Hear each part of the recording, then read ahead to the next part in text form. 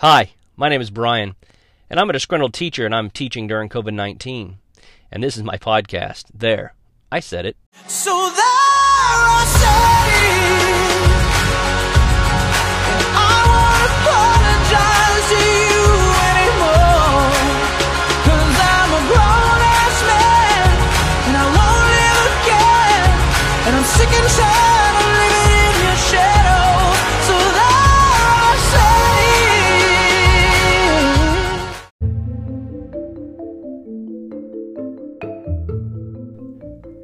Hello, welcome back to the podcast. It has been a couple of days since I've recorded, and I have to say that I do miss doing this.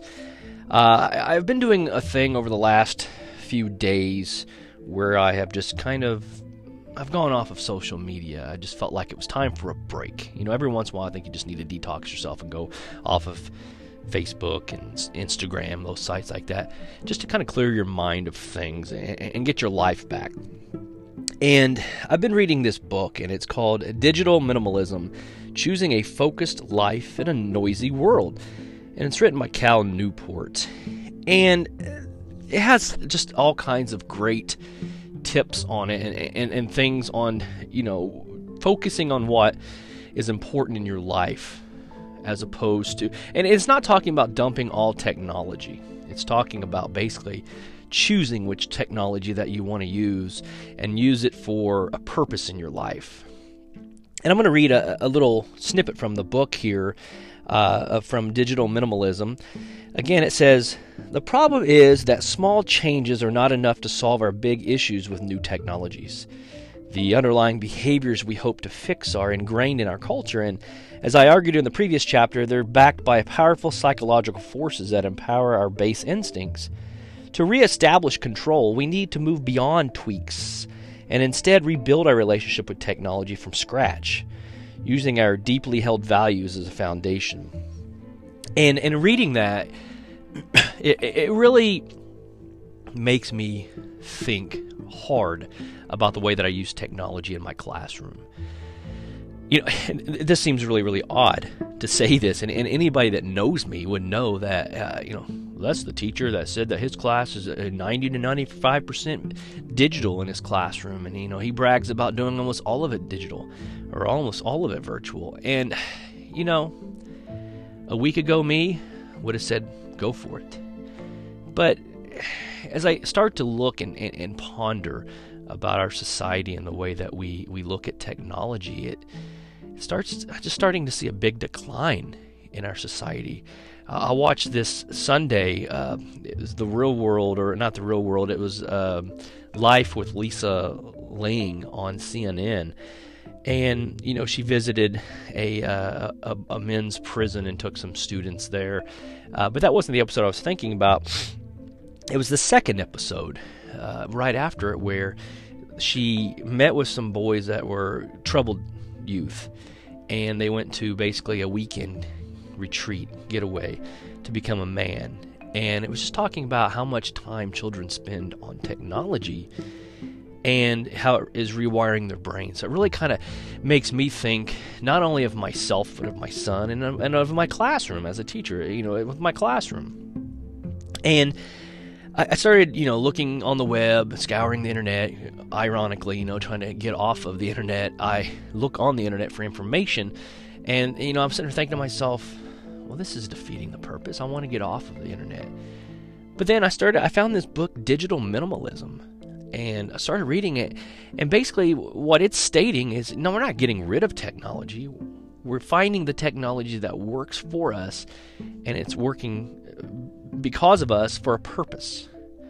And I think all too often, we pick this digital medium that we use, and we go with it, and we don't really know what it's for. I'm guilty as a teacher of just, finding a new technology and we're just going with it, just like, yeah, I like this. I really do like Nearpod, but using it in moderation, I think, is the key.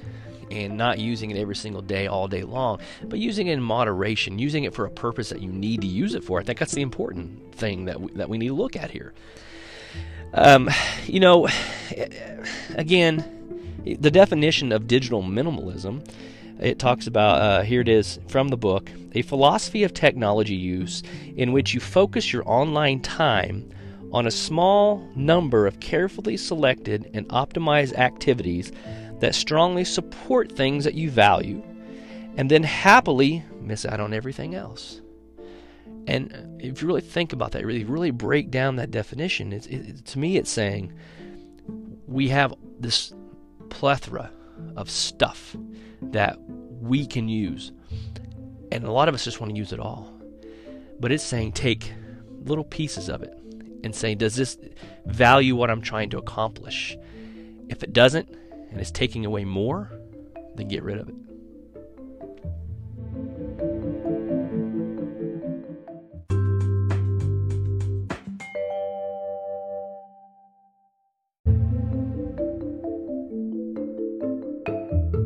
Now, thinking of it from a classroom perspective,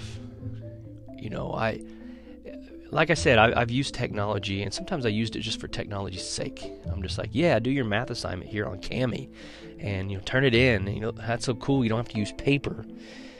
But then I started realizing some kids are missing out on the part that they need the paper with. They need to be able to write down things and think things out. They should have to do that. They need to do that. So, using it in that ideal is not the ideal way to use it in the classroom. Now, if you're doing it from a virtual format where the kids are at home and you're at school, well, that's probably okay. But using it in the classroom, to me, it's kind of taking that out of the fact that they can use the paper and pencils and turn that stuff in. So I've pulled back from that. I've pulled back from having them do things on Kami or even on Nearpod. We were doing Nearpod so many times in a row, and in one of my podcasts talks about how cool Nearpod is, and it's very cool. And it's a very neat tool to use sometimes. Not all the time, but sometimes. If we're doing an Amplify assignment for our language and we're reading about Don Quixote, and the workbook that they have these high level, level 2, level 3 type questions, depth of knowledge questions, and I was taking it and putting it in Nearpod, and then they were typing out their answers. But, to me, and again, that was using technology just for the sake of using technology, and some of that where they were thinking about an answer got lost in how do I type this out? Because it becomes second nature to most of us to write something down. But to type it, we have to think about the letters, and so I think I was taking a little bit of that away. So we've moved back to the workbook portion of it, and having them actually write stuff down. I was having them do a lot of typing assignments where, they had writing assignments, and they were typing those out. But then I was realizing there wasn't a whole lot of substance there. They were just typing for the sake of typing up so many lines and filling it in. So we've moved back to the writing portion of it where they actually have to handwrite it. They have to think about what they're writing and take the time to think that. Now, one aspect that I think technology has actually is working in favor of me right now, and I think it's part of that definition that I read earlier about optimize activities that strongly support things that I value, is the audiobook. We're in a digital age where if you're driving a car or if you're laying in bed or something and it's dark, you can listen to an audiobook instead of actually having a book open and reading it. And you're still getting the idea. You're still listening for the comprehension kind of things. So I thought, here's an idea. I have started making my own audiobooks with the books that I use. And, of course, I don't put them, public. So, copyright-wise, it's just with me and my students, and that's it. And I read the book.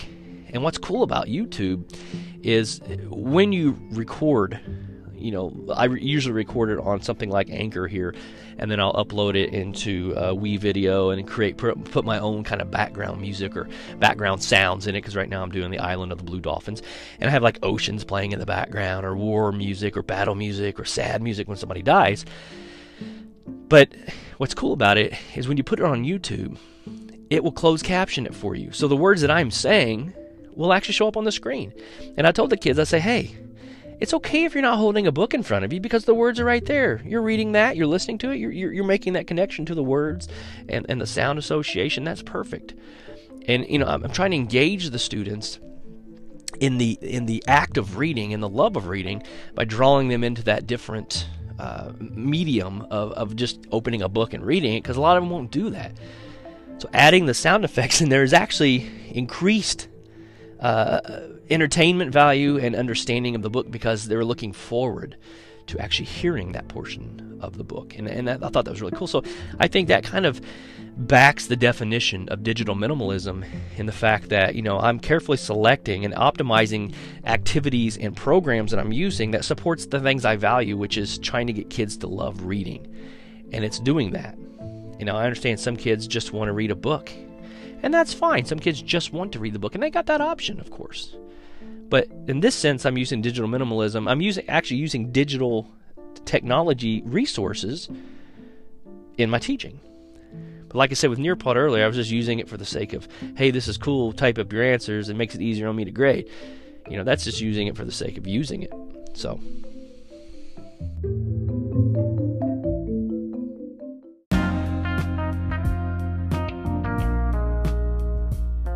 Hey, babe, have you heard of a salon? Well, yeah. How about a beauty shop? Sure.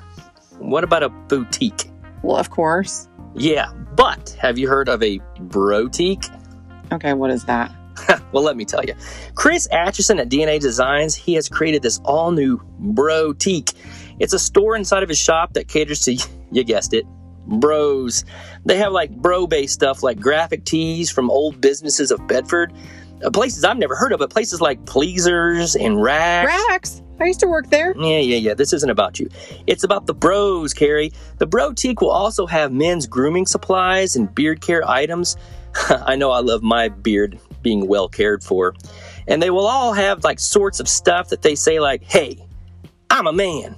So come on down to DNA Designs in Bedford, Indiana at 2831 U Street and check out the new Brotique.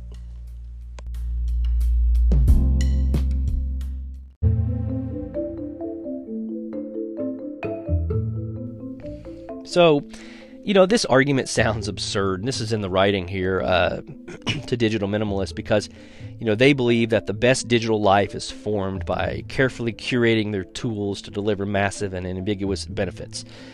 They tend to be incredibly wary of low-value activities that can clutter up their time and attention and end up hurting more than they help.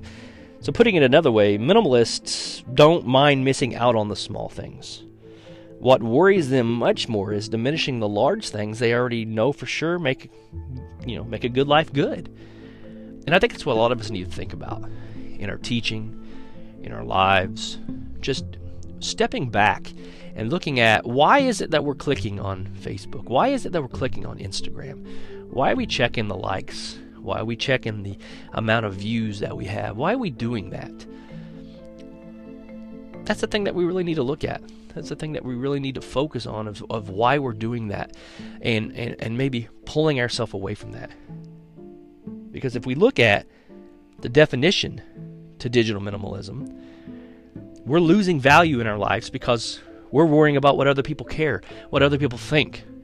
And I think a lot of people have said that they use Facebook because they want to keep in touch with people. And this book talks about that, how originally when Facebook started, people wanted to keep up with, high school friends or, ex-girlfriends or ex-boyfriends or whatever.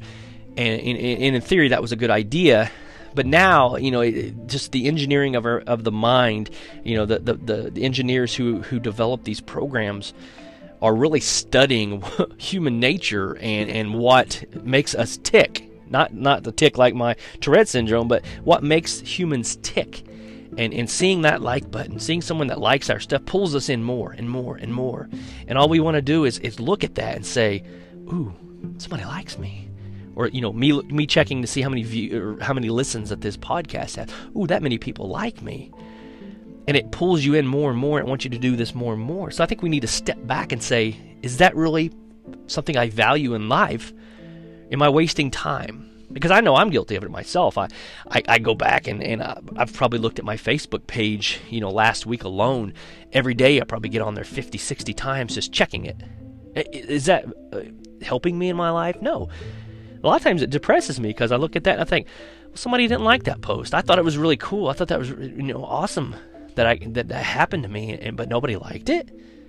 So let's step back and really think to ourselves, is what we're doing on these social media platforms of value to our lives?